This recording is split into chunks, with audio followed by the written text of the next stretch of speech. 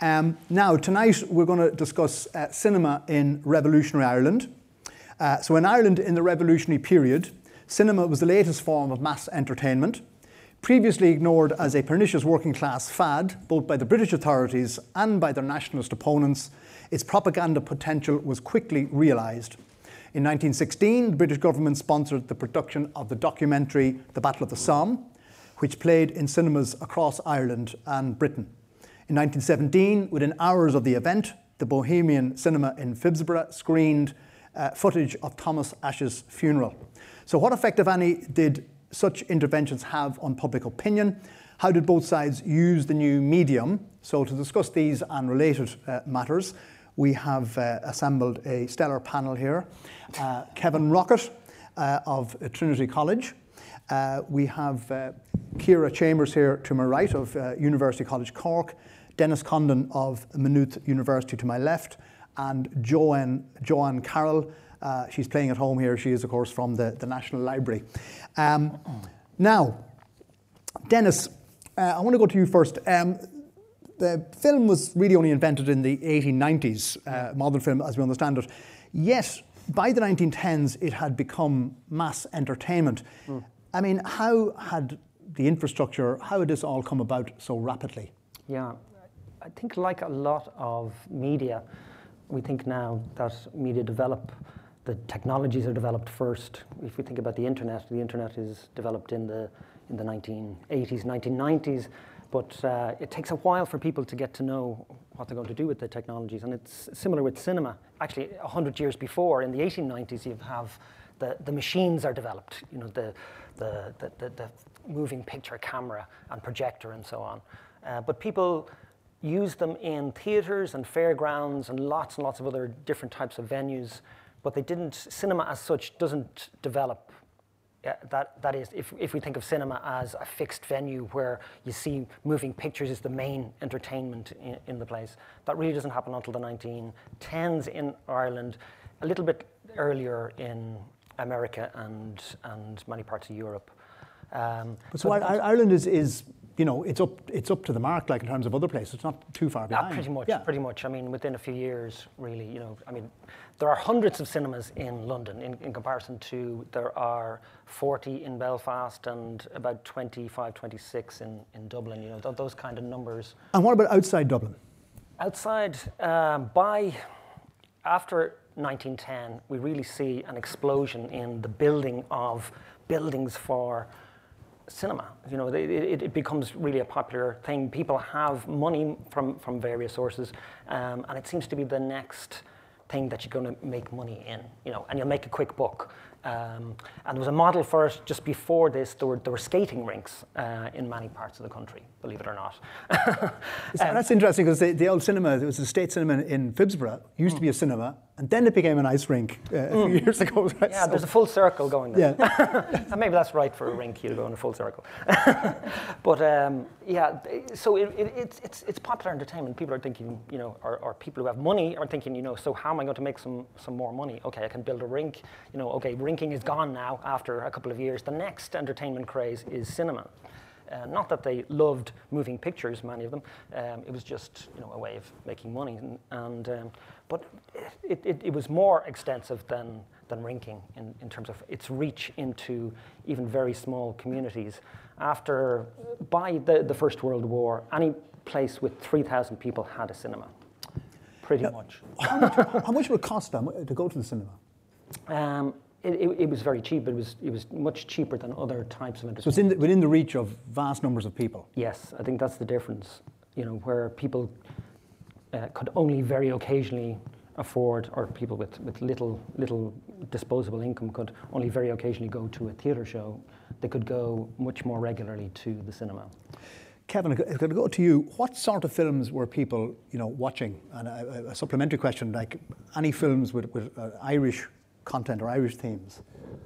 Well, I mean, cinema came in here as quickly as it probably did anywhere. So, as Dennis was saying, we probably had about 150 cinemas by the early 1910s, or cinema buildings. And they were beginning to run full-time cinemas really from 1909 right up to the present. And most of the films that we were getting were coming via London, American or British, French, Italian, and the like. So there wasn't a problem of language until the 1930s in terms of so that these other European films could easily be shown. But simultaneously, as part of that sort of group of films, there is a very important cycle of Irish films that begin to be produced, or ones dealing with Irish history. And really, we can sort of trace, especially from around 1907, 1908, a cycle of very interesting films set in the 1798-1803 period, which is, of course, the first revolutionary period. And there were about 40 such films made between 1907 and 1916. And these films were generally American or indeed British, and many of them made in Ireland as well, in Kerry, that were really taking quite a sympathetic view of the Republican position in 98, or indeed of Emmet's rebellion as well. So that this is the first sort of group of really interesting films, one of which we're about to see an extract. Can I ask a simple question before we go to that? How did they deal with the weather, right? Because I assumed that the reason why Hollywood took off was because they did marvellous sunshine. Well, weather, well, one of the solutions of the Caolan Film Company that operated near Killarney in 1910, 1912 especially, was that they, of course, had no artificial lighting. So they had made exterior sets in fields with no roofs on them, so that they actually used natural lighting during the day. They were made during the summer, of course. And in the summer of 1911, they made 17 films in an 18-week period, set at the village of Beaufort near Killarney. And a number of those were dealing with the 98 period. Now, a slightly later film, which we could run, Ireland a Nation, here is from made in the summer, really, of 1914. And this is a film that was deemed to be the great sweep of Irish history from 98 through the Great Famine. This is St. Enda's. Yeah, and the first... We don't have a pianist here, by the way, so we don't have the piano accompaniment. The first reel of this film has been lost, but it picks up here with activities that have a certain sort of historical instability about them, and feature, amongst others, Michael Dwyer and Devlin, and indeed Emmet really as well. And one of the historical inaccuracies, one of many in the film, is that we have Michael Dwyer heading off to Australia with Anne Devlin, which... Or Napoleon here. Yeah. And we have indeed Emmet indeed meeting with Napoleon as well. But what's interesting about this was in fact produced and directed by a Waterford-born man called McNamara, who made his money in America from making the first sexploitation film in 1913 called Traffic in Souls. So he has an important footnote in American film history in that regard. And he made this film partly in London, but also here in the summer of 1913. And the film, in its first effort to, as it were, get back to Ireland as a finished film, was in May of 1915. But unfortunately, the mode of transport he chose at the time was the Lusitania, so that the film is still off southwest Cork. And the next copy of the film that arrived in Ireland didn't come until after The Rising. Now, we're going to return to this again, but really what happens with The Rising is that any film dealing with 98 or 1803 was really very much discouraged, to put it mildly, by the military censors.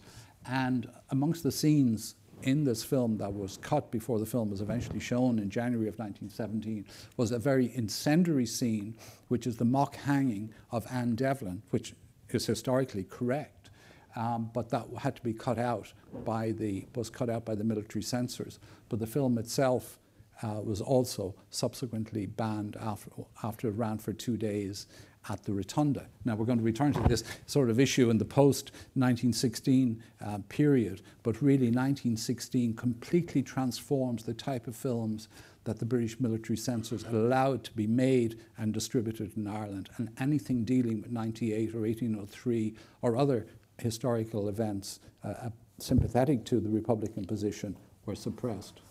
Joanne, thanks for doing the technical stuff. It was fills me with great anxiety when I'm sharing think these things. So far, so good. Joanne, I suspect many people in the audience mightn't have seen that before, right?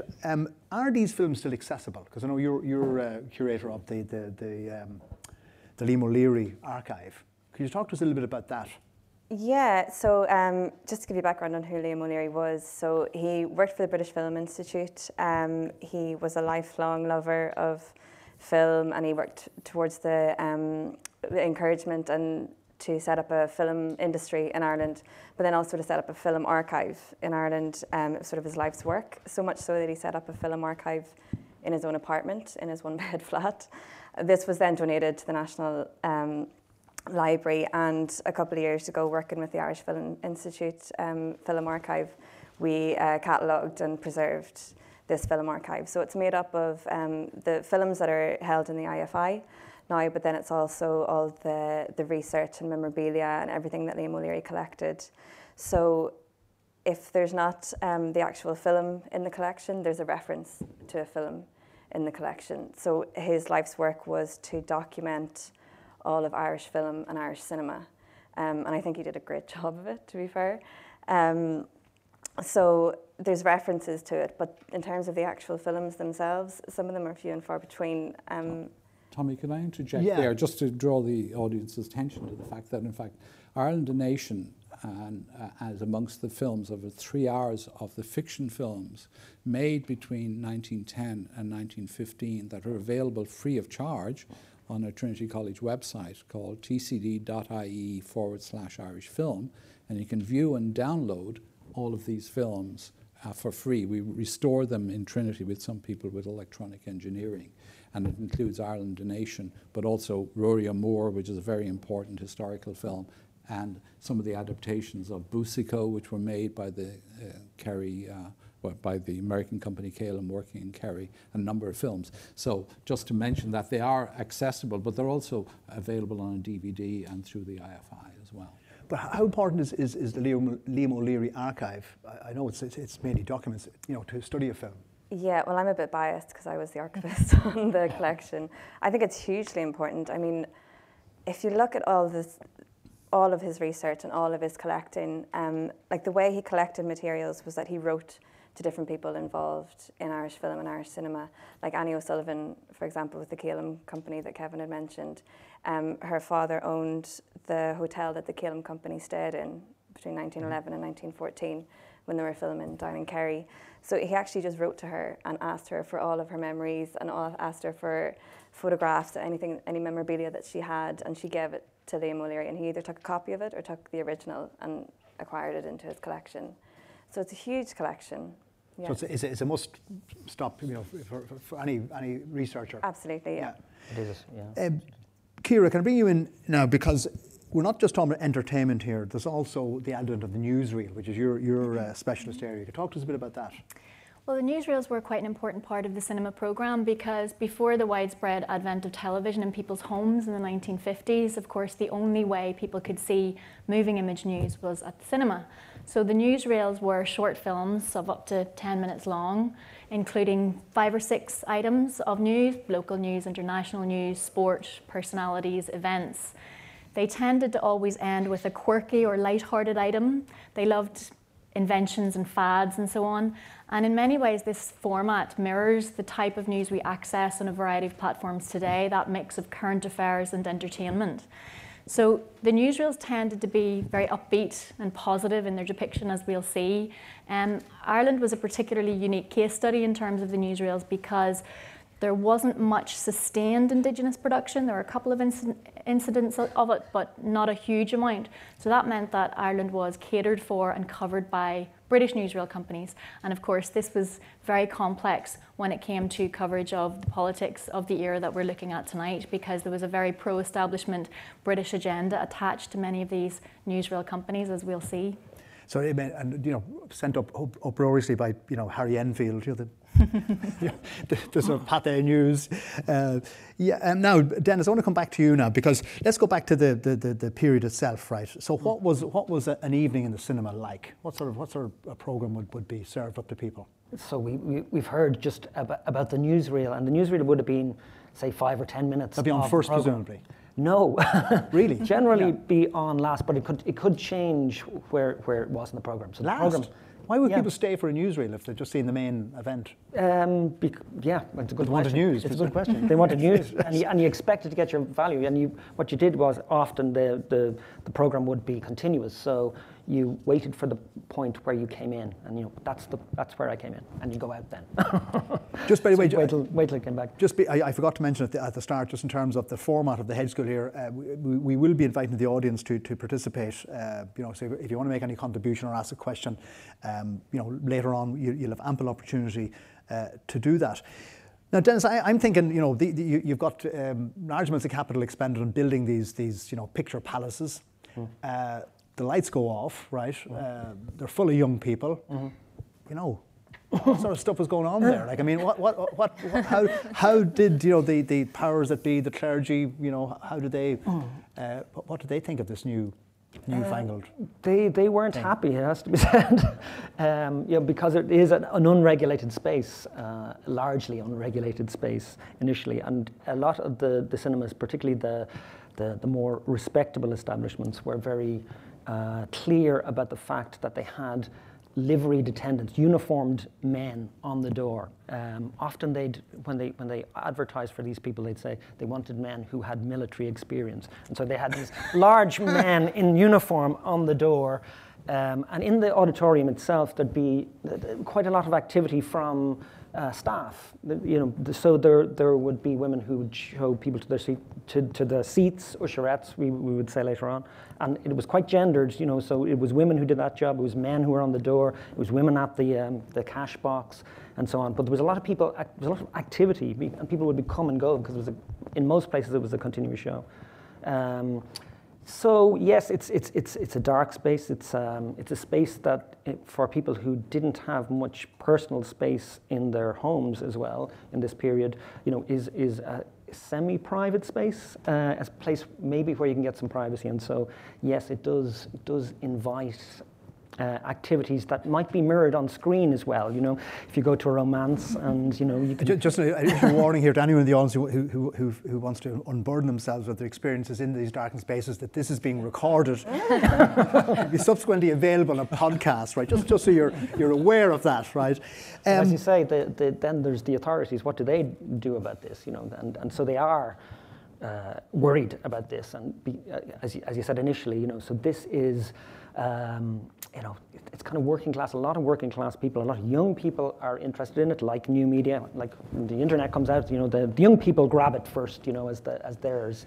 Tommy, Kevin, I could add to that. I mean, to draw attention to, there's a very important act, the Cinematograph Act of 1909, and that was trying to formalize the regulation of cinemas through requiring cinemas to receive a certificate, essentially originally of safety, from the local authority to make sure, because there'd been a number of fires of the very combustible nitrate film that was then in use. So it was, and literally hundreds of people had been killed throughout Europe through the cinema fires, often in buildings that were just made of wood. So, and it was amongst other things requiring lead-lined projection boxes to separate the... Is that in this period? Is that in 1909, the 1909 okay. Act. But what happened in Britain initially, and then it was applied here, was that the courts began to interpret the 1909 Act as allowing for the local authorities to determine what the content of the films that could be shown in cinema. So it wasn't a censorship act, but the British courts from 1910, 11, 12, and then also in Dublin, began to interpret the act as allowing the local authority to essentially set up a quasi-censorship system. And that became formalized here in fact, appropriately enough, in 1916, September of 1916, that set up local authority a panels of censors. But unlike what happened in 1923 after independence, the act that we currently have, was that this was it wasn't prior to a film being screened. It was a censorship along theatre lines, that something was put on, somebody could come along and object to it, and then require that the film was to be cut. and that proved that led to only when we look at the post-independence period, only 100 films to be banned between 1916 and 22. So there was relatively few that were banned or indeed cut, in part because these films were only coming in for 2 or 3 days. By the time they got around to looking at them, they weren't able to assess them. It was a bit like the banning of books. By him, the book was banned. Well, a lot of people who were in fact involved in the revolutionary movement who were members of Dublin Corporation, including Sean T. O'Kelly, actually became censors themselves in that period, because the councillors themselves could nominate themselves as censors, and they participated in this nonsense that went on in this period. But it all came out of how the courts interpreted the 1909 Act. But that, which allowed for local authorities to do it, but that was superseded by national film censorship in 1923. It also, sorry, Dennis, it was the sort of Catholic Church that became involved in it. So there's the Irish Vigilance Association, and then even sort of individual Catholic priests. When the Calum Company were filming down in Kerry, I read an anecdote of a particular parish priest was given off that these tramp photographers were coming in and only shooting the old style thatched roofs and not showing the new modern buildings that we have in Ireland. And this was in 1911 or 1912. Okay. Sort of a quote that could have been said in 1991 or something, you know. So he's complaining about cliched views of Ireland, right? Yeah, and saying that some actors were making love on the graves and in the graveyard and the graves of our ancestors and this sort of thing. So it's the Catholic Church as well. The Vigilance Committee's activities in relation to the cinema really is a byproduct of their activity as literary censorship. They came out of Limerick in 1909, 1910, when British Sunday newspapers were basically publicly burned by confraternity activists in Limerick. And out of that sort of configuration developed the national organisation, first of all, against smutty literature as they saw it, and then cinema, because by 1910-11, cinemas were beginning to show much more explicit, bold films, more salacious storylines and the like, such as around issues around divorce, extramarital affairs and the like, which of course were objected to by the Catholic Church. But it was often there was often a performance of this. There was a particular man called William Larkin, and he had a twin brother, Francis, and they often would go into cinemas, and during a show, when the lights went down, they would stand up in the cinema and start shouting and throwing things at the screen, ink at the screen. So if you throw ink at the screen, it renders it useless. But the other outcome of that, if you throw ink at the screen in a cinema where you've got a live orchestra, the orchestra often got the inking as well as the screen, but there was this kind of performance, you know. So this might be part of, and they would say, you know, we need a Catholic censorship, you know. So they'd cause a panic in the cinemas, and people would run out and they would get arrested. Often. William Larkin was arrested many times, and then a report would appear in the paper about it and further publicise the campaign by the Vigilance Association. But what happened is more people went to see the films. Because we have evidence of that. It happened in Ranelagh, it happened at the Savoy. Yeah. No such thing as bad publicity, you know. Yeah. Okay, so we have here a new medium, you know, which is treated with suspicion, if you like, by the powers that be, if you like. But Kevin, it doesn't take the government, or the British government in this case, long to realise its power. And then you have the making then in 1916 of the Battle of the Somme, which is quite a remarkable documentary. Yeah. Will we show a clip of it first there, Joanne? This was controversial at the time because there were debates in the trade press about what it was appropriate to show in the cinema, that some of this was seen to be too horrific. Some cinema exhibitors refused to show the film. One London exhibitor put up a sign in his cinema saying, "This is a place of amusement, not a chamber of horrors. We will not be showing the Battle of the Somme." However, it proved very popular with audiences, but it testifies to the manipulability of the form because there were stage sequences in this film, and that was largely very problematic, and that it wasn't necessarily always depicting the action at the front. But it was seen at this time that film could be hugely useful for propaganda purposes, and it was reckoned that if you produced good propaganda in the cinema, that you could actually boost morale at the front. And it was assumed that through letters from home to the front, that morale could filter through. So the cinema was seen as quite a powerful place in order to enact this kind of propaganda circle between those at home and those off fighting. And how could they get the propaganda mileage out of such a disaster as the Battle of the Somme? Well, everything is depicted ultimately in upbeat terms, and I think when we see the next clip, which is the North and South Irish, if you don't mind putting on that, Joanne, this is a really good example. The newsreels in particular were very good at being optimistic and positive, and this was partly because they were shown in a place of entertainment, and cinema exhibitors didn't want their patrons upset on their evening out.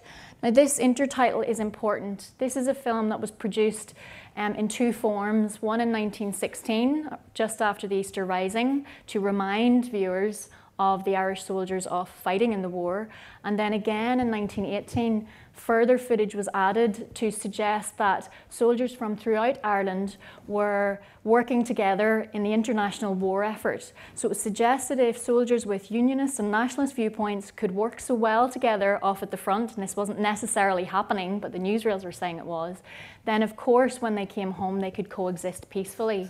And this is very specially timed for coming up to the end of the war, when the home rule debates would resume and there may be kind of civil unrest associated with this. So there's a preemptive agenda here with this film to say to audiences, look, if you can work together in wartime against common enemies, can't you coexist at home? Well, there's nothing new about that. I mean, because it strikes me that a lot of the discourse around the centenary commemoration of the First World War takes a form of rather bizarre idea that this is some form of peace and reconciliation, right, in the midst of slaughter. But there you go. Even at the time, though, that something like the Battle of the Somme or some of those newsreels that you've shown would invite protests. So they were. The Battle of the Somme was shown in the Theatre Royal, and many of the propaganda films were shown in the Theatre Royal, which was the biggest theatre in the city, in Dublin. And they would have a military band, the Fá Balla, where the military band would play. So they'd have this military element, and soldiers would be allowed in free and so on. But you'd also get ordinary people who would come and actually stand up and make a protest in that kind of a situation, not for censorship, but they wanted Well, in fact, Maud Gonne organised some of the Fíne to go into cinemas to attack recruitment films. We have evidence from it in terms of the Grafton cinema. But more generally, as Ciara's book shows, that really from the beginning of the British newsreels in 1912, that when it came to issues around Ireland, that the British newsreels tended almost exclusively, try to create it, in effect, Carson as a sort of hero against Home Rule, and tended to be anti-Home Rule generally. And in addition to that, if you trace it right through to the representation of John Redmond, and indeed his Willie Redmond, during the war, that they were, of course, supporting the war effort. And when Willie Redmond died and was killed in battle in 1917, there was a newsreel sympathising with his position when Redmond himself died, that the newsreel was titled The Empire's Loss. And then in the subsequent by-election in Waterford, that when Redmond's son was in a ferocious battle with Sinn Féin, that the newsreels were producing propaganda in support of Redmond against Sinn Féin. And so in that sort of sense, that there was no such thing as neutrality as regards the nationalist or Republican position, either before or indeed after the Rising. So we have, and that followed through into the War of Independence as well, where the tans were whitewashed, in effect. In the just going back to a point that Ciara raised about this thing of footage being staged, right? But isn't that always the case with documentaries, as I understand it? Not always. No, but it started with the Boer War. Yeah, it started with the Boer War, really, and even the Spanish-American War.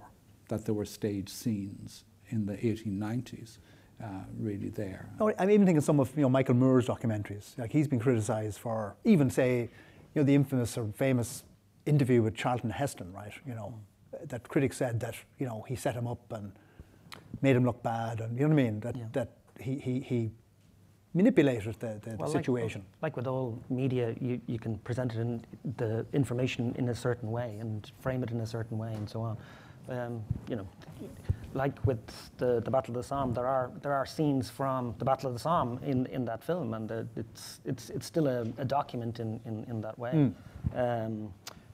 But for me, I think that's, you know, then how this is received by an audience, or you know, the context in which it appears. And because cinema at the time didn't have a soundtrack, you know, the intertitles are important, of course, but the music that's produced in the cinema and the supplements that the audience provides if they're going to do a protest, you know, that happens rarely enough, really. But you know, music can be a way in which there's local interpretation of these, and the way in which a program is formed. That you may have a newsreel that might seem like explosive material, but if it's in a program in which you have a couple of comedies and, you know, a film version of a play, then maybe the explosive nature of a particular film might be ameliorated in some way, or it can be exaggerated by the way in which a program is. Just one thing again about the music accompaniment, right? Mainly piano. Where did they get all these pianists from, right? I mean, you know, suddenly all these cinemas open, right? That's a huge... Thousands of them, and like. All of them must have had a pianist, like, so. I mean, with the churning them out somewhere. I mean, it just struck me now, like, I mean, where did they come from? Well, by the 20s, there were like small orchestras there, right? And what limited evidence we have about how much they were paid, we certainly know of what was the second largest cinema in the country, which was in Rathmines, that the musical director of the Princess Cinema was being paid more than the manager of the cinema itself. Right.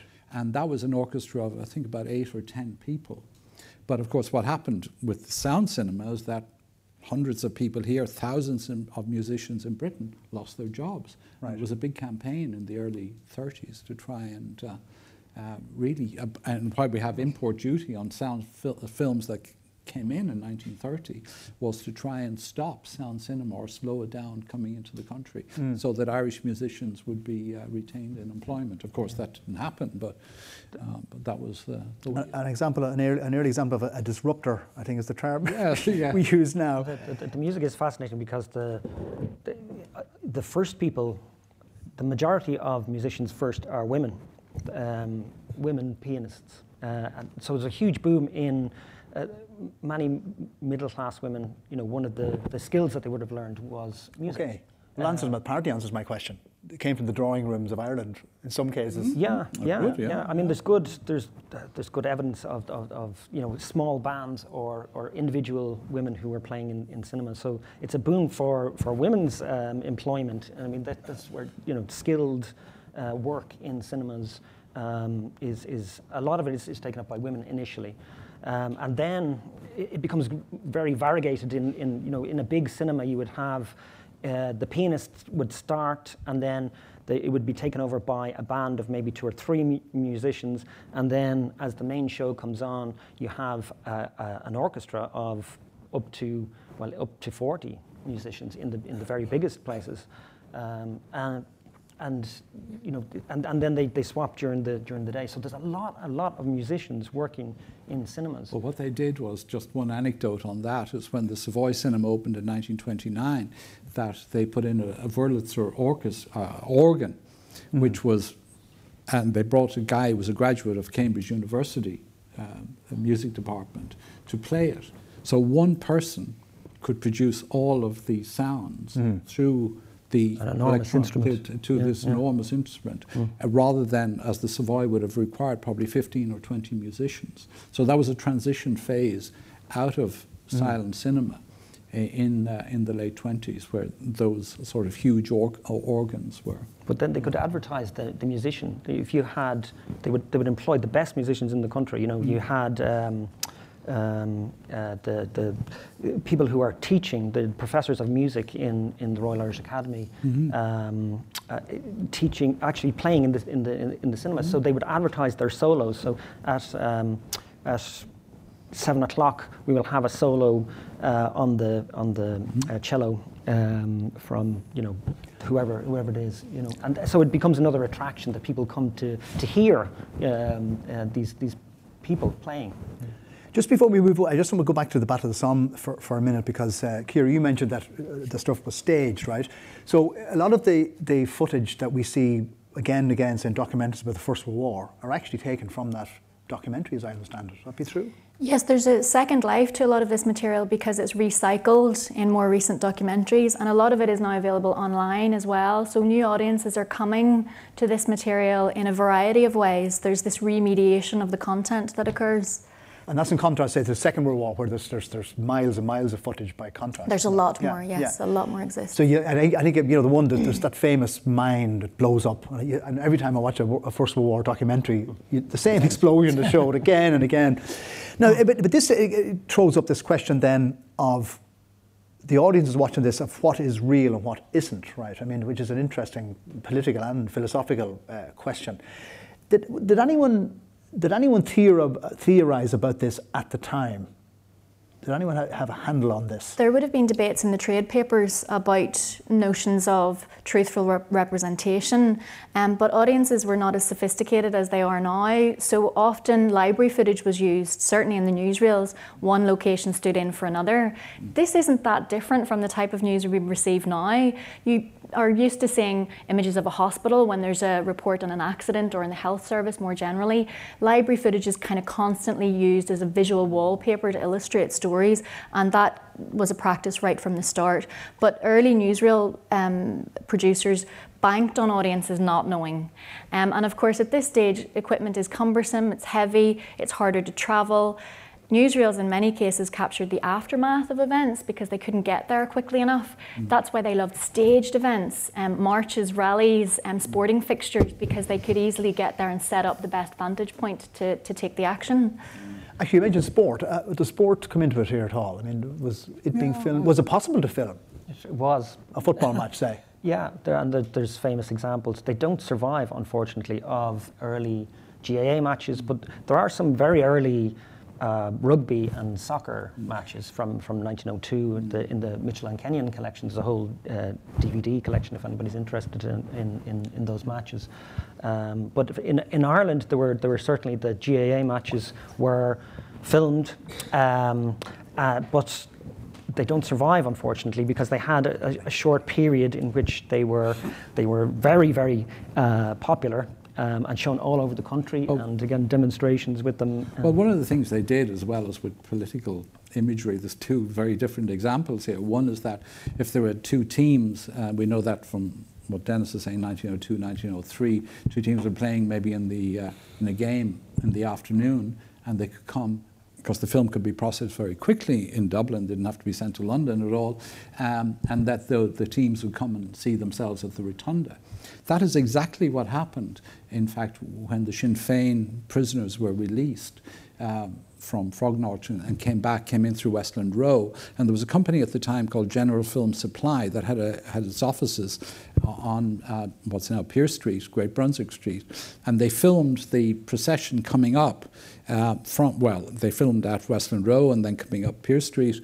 And they processed the film during that day and showed it in the Rotunda that night. But of course, now you all know where the Rotunda is, of course, Ambassador Cinema and location. And many of the Sinn Féin prisoners who had been released came to see themselves on screen that very evening in the Rotunda. So that sort of engagement, that is why, in fact, even before 1916, many of the Republican activists were quite attuned to the importance of a cinematic representation, because they could see it as a mobilizing force. And even though there's only a limited amount, we have of course, of Donovan Ross funeral from 1915, but also there was the filming at Bodenstown in 1913 that Thomas Clarke very much praised, and the film was sent to the States as well at that time. And they saw that those sorts of events, because they were fixed events, as we're really saying, that they could be filmed much more readily than And that Return of the Sinn Féin Prisoners is the launch of the very first Irish Indigenous newsreel, the Irish Events. Irish Events. On the back. You're jumping ahead here, lads, now, because I want to go back to the other big event. We've talked about the Battle of the Somme documentary, is of course, Ciara, the 1916 Rising. So you're going to talk us through another clip here. Okay. This is Topical Budget's coverage of the Easter Rising. Topical Budget was obviously a British company, and it's interesting that this depicts, as I mentioned, the aftermath of events. So we see the damage to streets and buildings, and often in the newsreels it was significant which stories were placed alongside each other or the order of particular items. So after, in this particular item, in this newsreel, after we see the damaged streets of Dublin, there's only one other item covered in this newsreel, and that shows the Allies bands in Paris performing. So that juxtaposition is very significant because it shows Ireland destroying itself and its architectural heritage, and then it moves to Paris to remind us that there's an international war going on. And one of the actors in particular is depicted as the personification of Britannia. So there's a suggestion here of everything imperial that Britannia represents and of a much smaller insurrection at home in Dublin. And the message here is perhaps you should not be concerned with local conflict, but with this much larger global conflict that's unfolding at the same time. But how do you explain, though, there's is the Pathé that has the film of some of the prisoners, being walking past the camera, and it ends up on an image of the Irish War News, which was, of course, the rebels' own propaganda sheet, the first edition of it, and it actually ends on that, and I've never quite understood why, like a British newsreel, would actually finish with just showing that there was the war news. Or maybe they didn't even realize what actually was the content of it was, but that's actually, and that is still there on one of those 1916 films. Mm-hmm. Dennis, that clip that Ciara has just shown us, that obviously is a British newsreel, as she said. So were there any Irish ones? Yes, there were. Well, we were talking about the Irish Events, which comes in 1917. It starts because of... And who's behind that? A man, well, there's a company called General Film Supply that are located on Brunswick Street now, Pearse Street, near Trinity College. And the man's name was Norman Whitten, who owned the company, and he had been making films in Ireland since 1913, had started General Film Supply in 1913, had been making advertising films and local films. He was a cinematographer for hire. If you had an event and you wanted it filmed, you went to General Film Supply. But it's a commercial operation then? It's a very purely commercial operation? Commercial operation. Whitten was an Englishman, so he didn't have a dog in the race in terms of what was going on in terms of nationalism and unionism in Ireland, as far as we can tell. Certainly the content of what he sold to both sides. He made propaganda films during the war, but he also made these newsreels that were used in a very propagandistic way by Irish Republicans or Irish nationalists. Can you give us an example there, John? This is the famous one of Michael Collins. Yeah, and this is a little bit later. This is different. This isn't films. This isn't Irish. An example of that genre, though, of an Irish. This is a very interesting film. This is the block on which Robert Emmet was executed. That is still in St. Enda's, and we're looking at the steps of St. Enda's. If people know St. Enda's, which was, of course, the school associated with Padraig Pearse, but also associated with Robert Emmet because there's the Emmet Walk and so on. There's the Bishop of Kilkenny making a down payment of 75 pennies. On 150, he's going to give 150. So we have the church here, and we have well, I suppose we have education of a kind with St. Enda's and the Republican tradition, and of course we have Michael Collins is about to sell Dáil bonds to all the Sinn Féin notabilities, as they're called in the intertitles. I mean, we think of Collins as famous people. We think of Collins as a guerrilla leader, but in fact he was a Minister for Finance, which was the key position in any operation. And raising, I mean, he was selling bonds for the Republic that had not yet been established, which is quite a trick. But what is also interesting about this film, it was made at St. Enda's during the time there was an adaptation of William Carleton's novel, Willie Riley's Colleen Bawn, being made there. And the director of this, of both the feature film and of this short documentary, was no less than John McDonagh, who was the brother of Thomas McDonagh, and whose other brother, whose name I can't recall, Joseph, who is one of those who was paraded before the camera here. And Joseph Plunkett himself, in fact, died on hunger strike on Christmas Day 1922 as an anti-treaty TD. But at this point, that John McDonagh, who himself had fought in the 1916 Rising, had been sent off to Wales, but like the others were all pardoned subsequently. But one of the reasons why I think that the Cumann na Gael government were nervous about filmmaking in the 1920s is that so many people from the revolutionary period were associated with filmmaking, especially with the Film Company of Ireland, which was a company that was established in 1916 by a rather infamous Irish-American lawyer who was married to essentially one of the Maras of Limerick, which were a big bacon wealthy family, but a nationalist family. A nationalist. Well, in fact, one of them was the first, I think, TD to jump or a member of Parliament to jump ship from the parliamentary party to Sinn Féin. But what is quite interesting, in the first films they made in 1916, they started filming in March 1916, and unfortunately they had taken offices at the top of Henry Street, and their first outing of their films and their offices were destroyed during the Rising. But by the autumn of 1916, they had 9 short comedies and dramas actually made, and it went on then in the summer of 1970 made an adaptation of of Charles Kickham's hugely popular novel Knock na Gao, which is set in and after the famine, that sort of periodization. And with the huge success of that, released on the 2nd anniversary of the Rising with Knock na Gao, they then went on to make this version of Willie Riley's Colleen Bawn, which was released on the 4th anniversary of the Rising in 1920.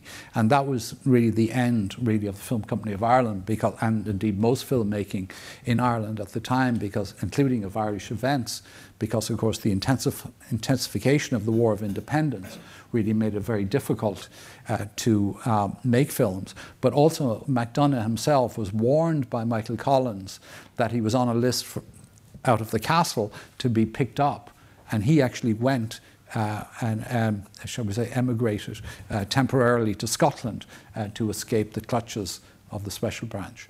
So it's a very the Film Company of Ireland is the most important film production company in Ireland in the silent period. And obviously, and happily, these 2 feature films, Knock na Gao and Willie Riley, both survive, as does, of course, this documentary on the Republican loan bonds.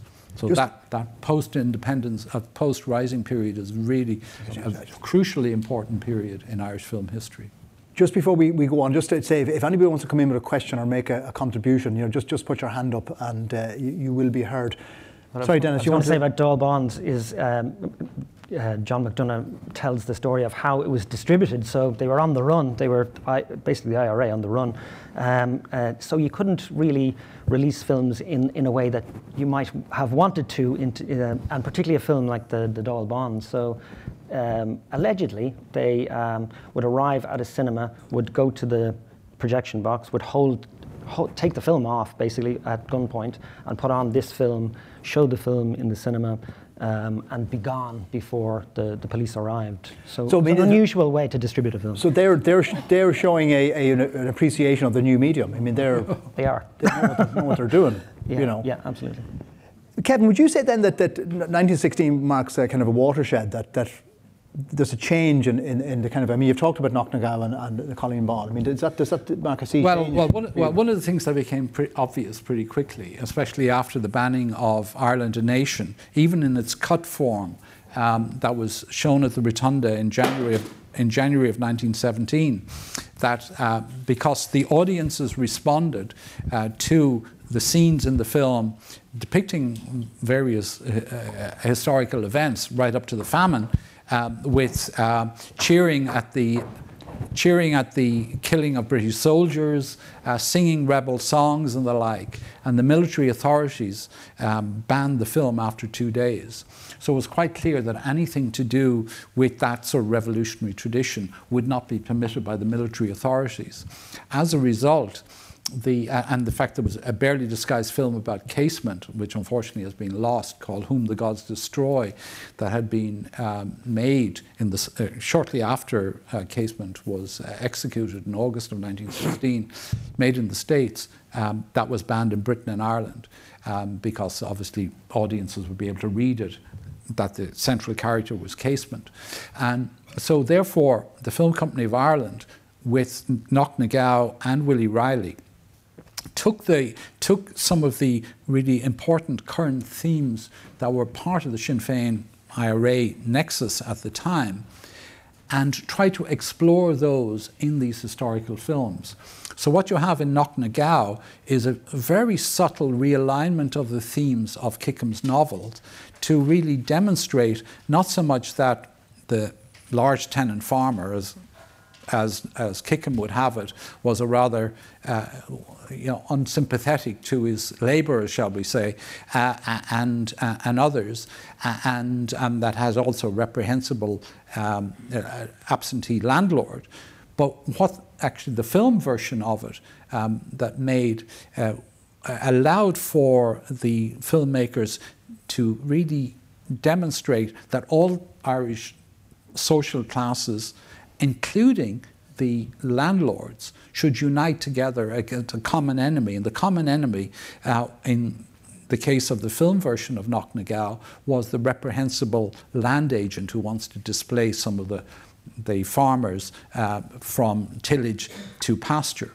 And similarly, in Willie Riley and his Colleen Bawn, as MacDonagh made the version of it, released in 1920, which is a film that is set in the 1740s and 1750s, dealing to a large extent, well, with two main themes. One is to do with religious sectarianism and bigotry, and the other is to do with the inheritance of land. And of course, you know, at the time, during the penal laws, Catholics weren't allowed to inherit land or property of any significance. And the mechanism used in the film of the sympathetic Protestants taking the land into trust of the prominent Catholic landowner, so there wouldn't be, as it were, stolen from by a bigoted Protestant. And it really has messages right throughout it, which are really sometimes put in the voice of Protestant liberals, that remember, we are all Irishmen together. And that was, of course, a theme that was very much in the framework of what was, of course, developing in relation to the Partition Act in the North, or the Government of Ireland Act, and those sorts of elements. So they were able to try and explore some of these very important current Sinn Féin discursive elements, but not being able to do it in terms of films that were set in the present, but dealing it as historical films. And both films proved to be hugely popular here, massive successes, and obviously, no doubt, were subject. So you're saying they're trying to get around the censorship? Absolutely, yeah. And displacing them in time. Into historic, and it's not unusual for, even in the present, for historical films to be made in conflict zones as a way of trying to explore themes into the present. One of the most, shall we say, successful films, interesting films made about Northern Ireland wasn't a contemporary film set in the 80s or 90s, but Thaddeus O'Sullivan's adaptation of Sam Hannibal's 1951 novel, December Bride, which was released in 1990. And it explores those issues of northern sectarianism through in December Bride, but it could do it in a more, shall we say, relaxed way in a historical film. Just, Ciara, I want to go back to newsreels again, because we've talked about the First World War, the 1916 Rising. What about the War of Independence and the Civil War? How were they depicted? Because these are trickier there were issues. Yes. There was very little political context, as was expected. The newsreels didn't go into all the nuanced political debates of the day. And in fact, they had, again, quite an obvious pro-British agenda in their depictions. So there are lots of shots of the inherently violent Irish enacting self-destruction in order to pursue their political ideals.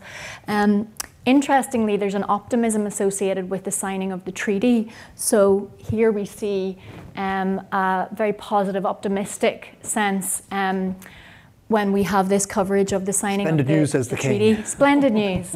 There's no indication here of the protracted, lengthy negotiations, of the problems that arose during these negotiations.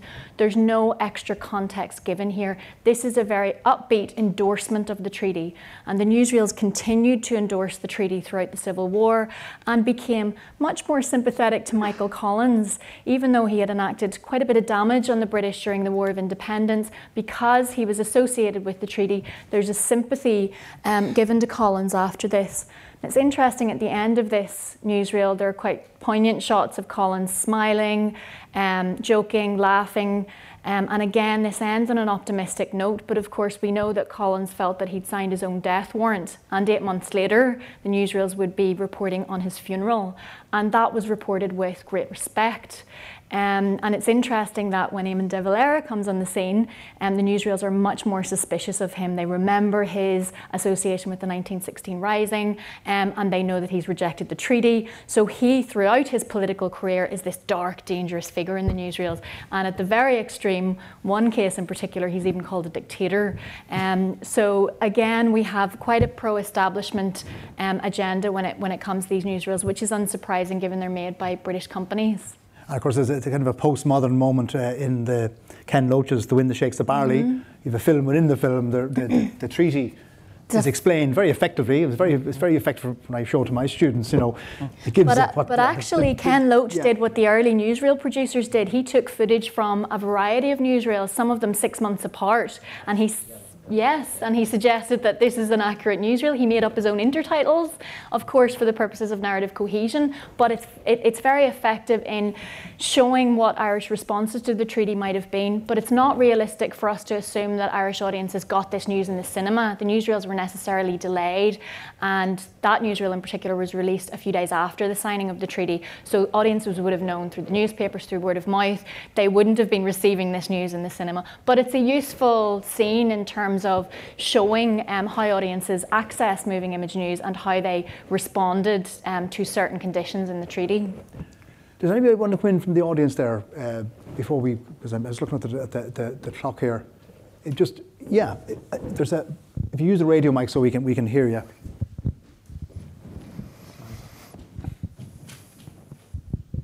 Hello, this is a question or a query for Ciara, I guess, really. We are going back a little bit, sorry, Tommy. Gallipoli, 1915. Is there any newsreel coverage of that? Because Gallipoli was very important, obviously, in an Irish context. And I'm thinking particularly of the Royal Irish Rifles, which recruited guys from Dublin and from the north. So it links back to that point about, you know, the war being a kind of combined effort across the sectarian divide, etc., etc. But is there any Gallipoli stuff? Not that I'm aware of, but again, these, and especially those propaganda films, were footage was taken from different time periods, from different locations, and it was knitted together. It wasn't necessarily always what they told us on screen. But also at that stage, there wasn't a huge amount of filming going on in comparison, of course, with World War II. And Topical Budget eventually into the war, actually I think it was 1917, they became War Office Topical Budget and became an official distributor of war news. But the other companies didn't really get much of a look in at that stage. But it's interesting how this footage was shot throughout the war. So with the North and South Irish at the front, it's taken throughout the war, but it's re-edited towards the end of the war. So again, we have a sort of a using of library footage at this stage and cobbling together of whatever's available in order to fit this propaganda function of suggesting that the 36th Ulster Division and the 16th Irish Division worked alongside, which wasn't always the case necessarily. I think there was an attempt by the industry very early on in the war to appear that they you know, it's a new industry, and it's also a little bit, you know, looked on with suspicion by the establishment. So they wanted to keep the cinematographers away from the front, and the front, of course, is a fairly nebulous thing anyway, and you know, it's dangerous, and it's dangerous. It's messy, and Gallipoli was not a good story, of course. But it's really in 1916, you know, around the time of the Somme, that they have finally convinced the British government that actually making these films is a good idea.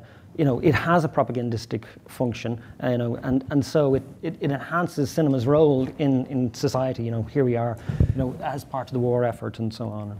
Can I throw another question on that? The First War is one of the first wars where the enemy, your enemy, is depicted like as vermin, right, to be exterminated essentially. Does that crop up in film, either in fiction or in newsreel? Yeah, you know, this depiction of the enemy as subhuman. Well, one of the interesting discussions in the film censors' records in the late 1920s, a man called James Montgomery was the censor in the 20s and 30s, operating under the 1923 Act. And he took a very strong line, especially against British films that depicted the Huns in the most negative light. And he was systematically banned or cut such films, and saw them as well, unfair to the Germans, to put it mildly, and even though the 1923 Act doesn't have any explicit provision for political censorship, there is a provision called, if it depicts or in public, some sort of phrase is seen as negative in terms of public morality, could be could be cut or could be banned, and so that really, as the British continue to produce films about the war that certainly depicted in an extremely negative and racist light the Germans, that these were systematically cut. So that element. Tommy, can I just make one thing about the Civil War, because you asked about the Civil War, and obviously the Collins funeral footage is probably the most famous material from that. But if you just jump forward to the first important compilation films that were made in Ireland, that's Mishera in 1959, Saoirse 2 years later, which were looking at the period from really the 1890s right through. And there was supposed to be a third part to that series, and that was to do with Ireland in the 20s and 30s. But Saoirse ends on the 28th of June 1922, and you'll know what happened on that day, which was the bombing of the forecourts. And the camera just pans into the black smoke, as it were, for the very end of the film. And they could not agree on what should be made after that, because obviously there was still such divisions in terms of those events of you know, from what happened after June 22 right through to May of 24, and there was no sort of provision. But what is quite interesting is that when Saoirse was shown in September of 1961 at a cinema in Dublin, that members who had fought on the two sides of the Civil War marched in together into the cinema to give a public demonstration of reconciliation. And even though Gay Lynn, who produced the films, and indeed George Morrison, the director, and others involved, could not agree on how to deal with the events on film and how do you represent the 20s and 30s, there was the use of those films to actually signal, as we went into the 1960s, reconciliation. Anybody else want to come in from the audience? Yeah. A couple of points of information. One of the reasons that St. Enda's was readily available, both for Willie Riley and his Colleen Bawn and the Bond film, was that Jack McDonough, and he was better known, by the way, to all and sundry as Jack, was working as the headmaster in St. Enda's at the time. He also appears in the film. He plays the idiot. I think he calls him. He uses the stage Tom name. the Fool. Tom the Fool. I think he refers to himself as Richard Sheridan. That's right. But The other one was in relation to his brother Joe, who had been a member of the First Dáil, was jailed and on hunger strike during the War of Independence, was not at that time force-fed. During the Civil War, again he was jailed. Again he went on hunger strike. This time he was force-fed. They ruptured his gut, caused peritonitis, and sent him home to die in front of his family on Christmas Day. Somebody else, yeah, just over here. I think this woman over here. Sorry, could I ask here, from the British point of view, where was the locus of the organisation to sort of sanitise the films from the First World War or 1916? What sort of a unit was it, and who composed it, and how did it operate in Ireland?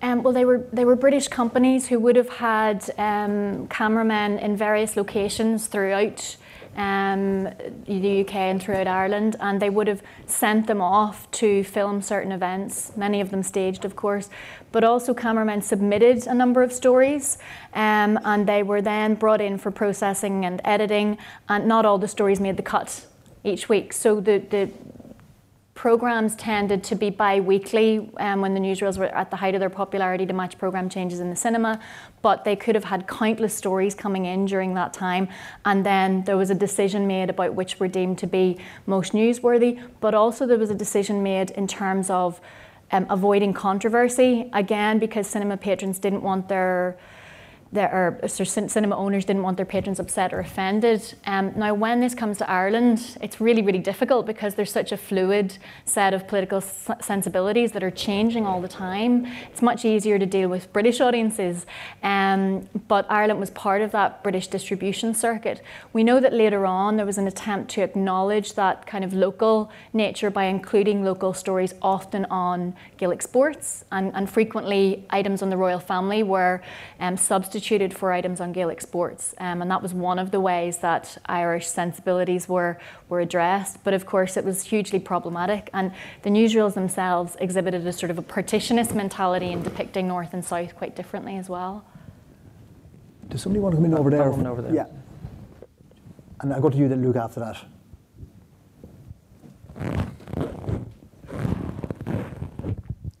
I just wanted to say that my first memory of film was seeing something called The Baker Brothers in a tent. The film was shown in a tent at the back of Urlingford's J.J. Kavanagh garage. And my father took me and they charged him sixpence, and they actually took my tuppence away because somebody asked how much it cost. This would have been about 1944, 1945. And in connection with the O'Maras, the Bacon people, did somebody mention them? Okay. In the early 50s, every week we were shown a film in my convent boarding school in Cahir, County Tipperary. And it's only as I listened to you, sir, that it dawned on me that Mother Catherine was Mother Catherine O'Mara. Oh. And I wonder, just if that was where it came from. I would imagine there might be some Gallipoli footage in Australia. Yeah. That does strike me. And they might be smart enough to know one regiment from another. Or in and to Turkey, have that. For that matter. Well, I wouldn't know about the identification of the regiments there, but in Australia they might have, at this stage, enough material to identify who was where. But my tribute to Mother Catherine, she used to sit in the projection box with her fountain pen, and every time a cleavage turned up went the fountain. I think that's those kind of memories of where cinemas were in tent shows, or at kind of a fairground kind of a show, or in schools. It's not just the established cinema venues that we think about. The cinema was much more widely available. It was in halls and in lots of other venues apart from. That's what Liam O'Leary was trying to get as well from his research. He was trying to document all the cinemas that there were in Ireland, so from the tiny village cinemas to the sort of the big ones like the Theatre Royal and that sort of thing, and even people's memories of cinema as well. So, Tommy, it's just a question about staging the truth, fake news and fake authenticity. But one of the issues that some of the speakers in the panel might address is that, strangely enough, that when it came to Ireland and the authenticity of locations, that was the first time that real locations were used and outdoor locations were used in film. De Caelum shot Ben-Hur on a dirt track on Manhattan, alias Palestine. But when they came to depict Ireland, they were not going to fool anybody that Vermont was Killarney. and they had to come to Ireland for the use of outdoor locations. So that Ireland puts this pressure on, if you like, authenticity in films from the very outset. And indeed, I think Kevin might say more about this, but on the showing of the Caelum companies in New York, actual soil from Ireland was exported, and people could walk to see the movie across genuine Irish soil. Not alone was the genuine Killarney on the screen, but you actually touched Irish soil on the way. And so this specifically turf, in fact. Turf. To make sure that you had it really authentic. The old sod, literally. That's it. So it does show that there was a concept of authenticity and a concept of actuality in circulation, while it is true that everything was up for grabs in the way of staging events, and including in, as Ciara was saying, in news as well as feature or fiction films. So could you say something about but about Luke, the use of as you well know yourself, because you've written about this, that tension in some of the Caelum films between the historical events of 98 or whatever, or indeed the Colleen Bawn, is sometimes interrupted by the travelogue identification of the Lakes of Killarney or of the Gap of Dunlow or whatever. And it's that sort of dual address, in effect, in some of those films. Now, what we'd say is, in terms of the history of cinema, that this is the transition period we called from what some people would call primitive cinema, that up to about 1907, before the feature film was established by about 1917. And there's sort of almost two competing versions of cinema at that time. But it is true, even in the historical films made in 1907 through to even 1915, that while the Caelum historical films, hugely important as they are, made in the Killarney area and elsewhere, and that there was quite a few that were made in America, far more, in fact, historical films made in America, where you have places in California or on the East Coast masquerading as if they are Ireland. Or Bermuda. Or yes, Bermuda, right. indeed. And indeed, some of the costumes that have been resting on Irish people would have actually, suited probably people who live in the Tyrol district of Switzerland or in the Swiss Alps or wherever.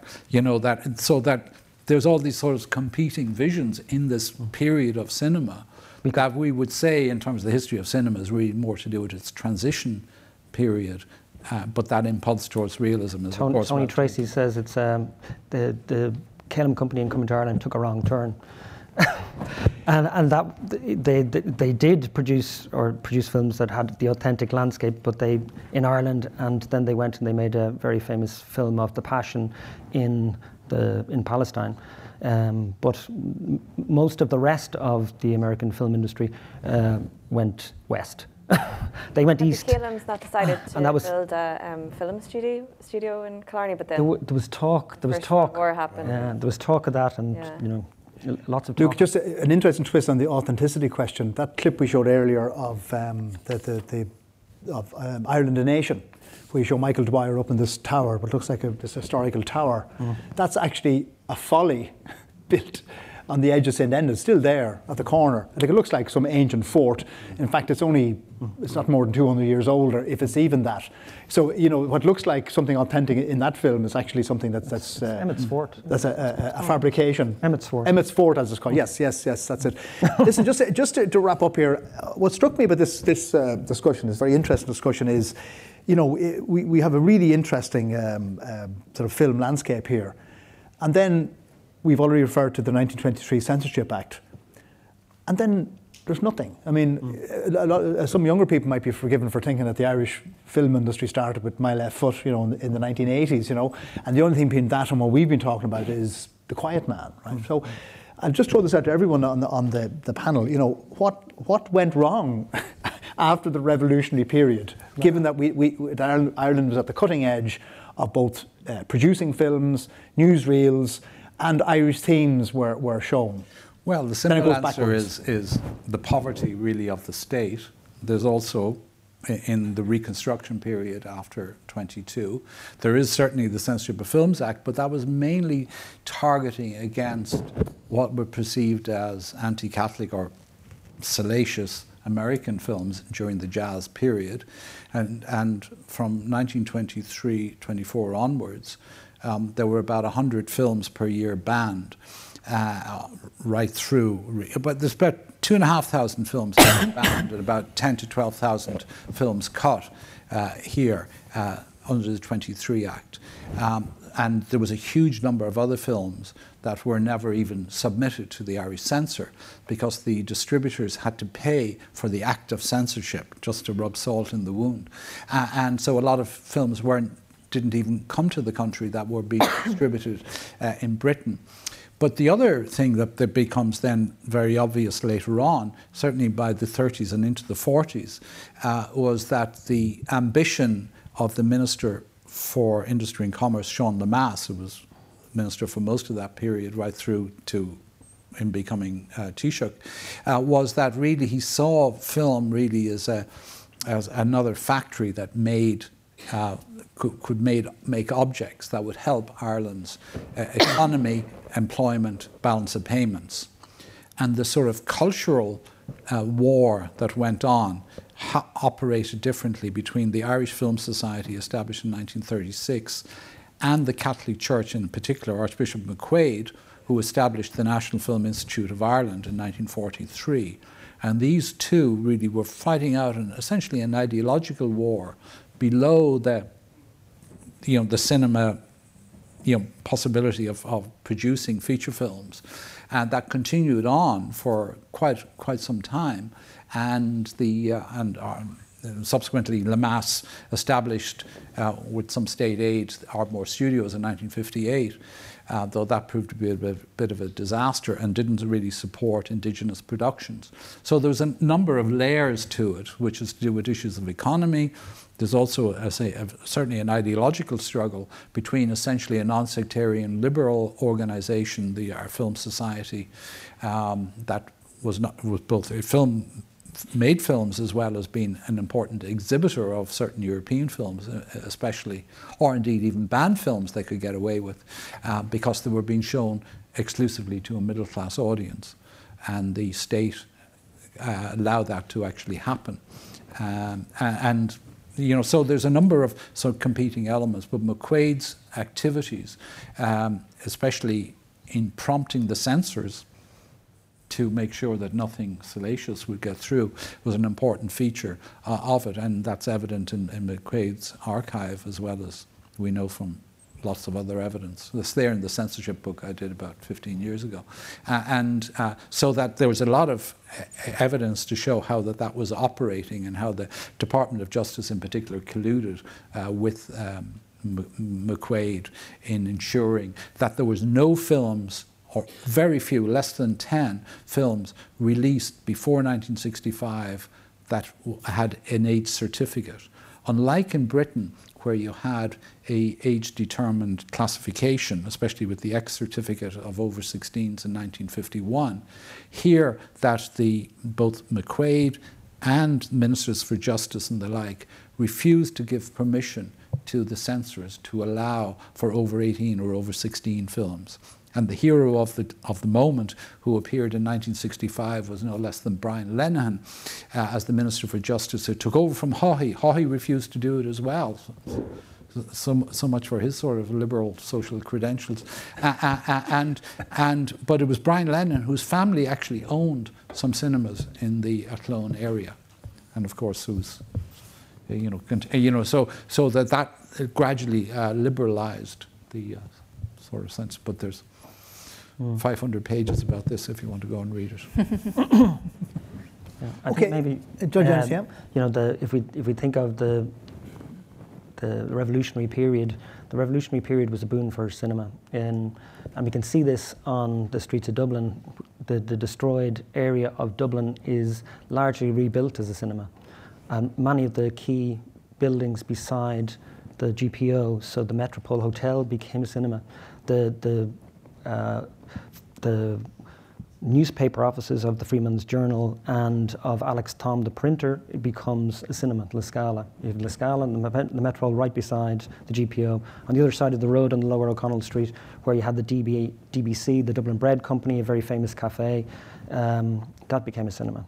And backing onto it on Eden Quay, you had the Corinthian cinema, and they were all very much larger cinemas than anything that had been there before. Dublin is rebuilt as a cinema. Just to finish off, Ciara and Joanne, just bring back to the present time. So, I mean, and also talked about archives. I mean, are we now in position, are the younger generation in position to rediscover our film heritage?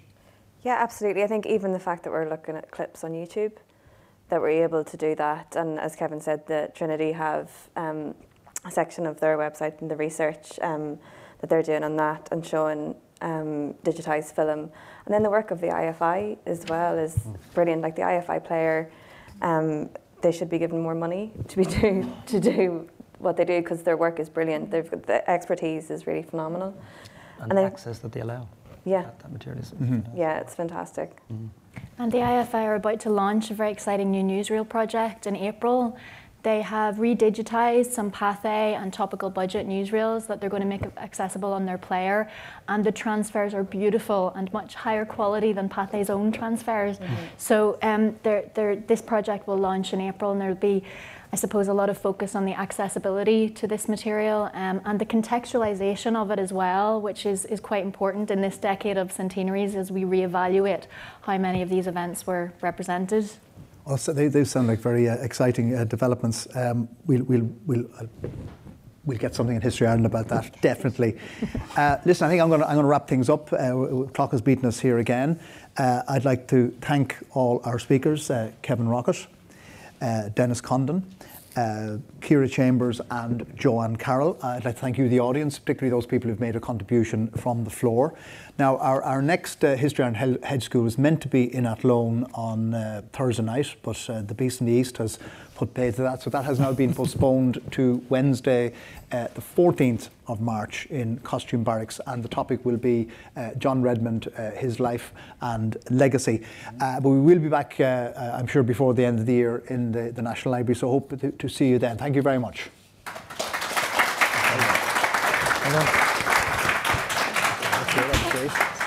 Thanks, Kevin. Good man. Thank you.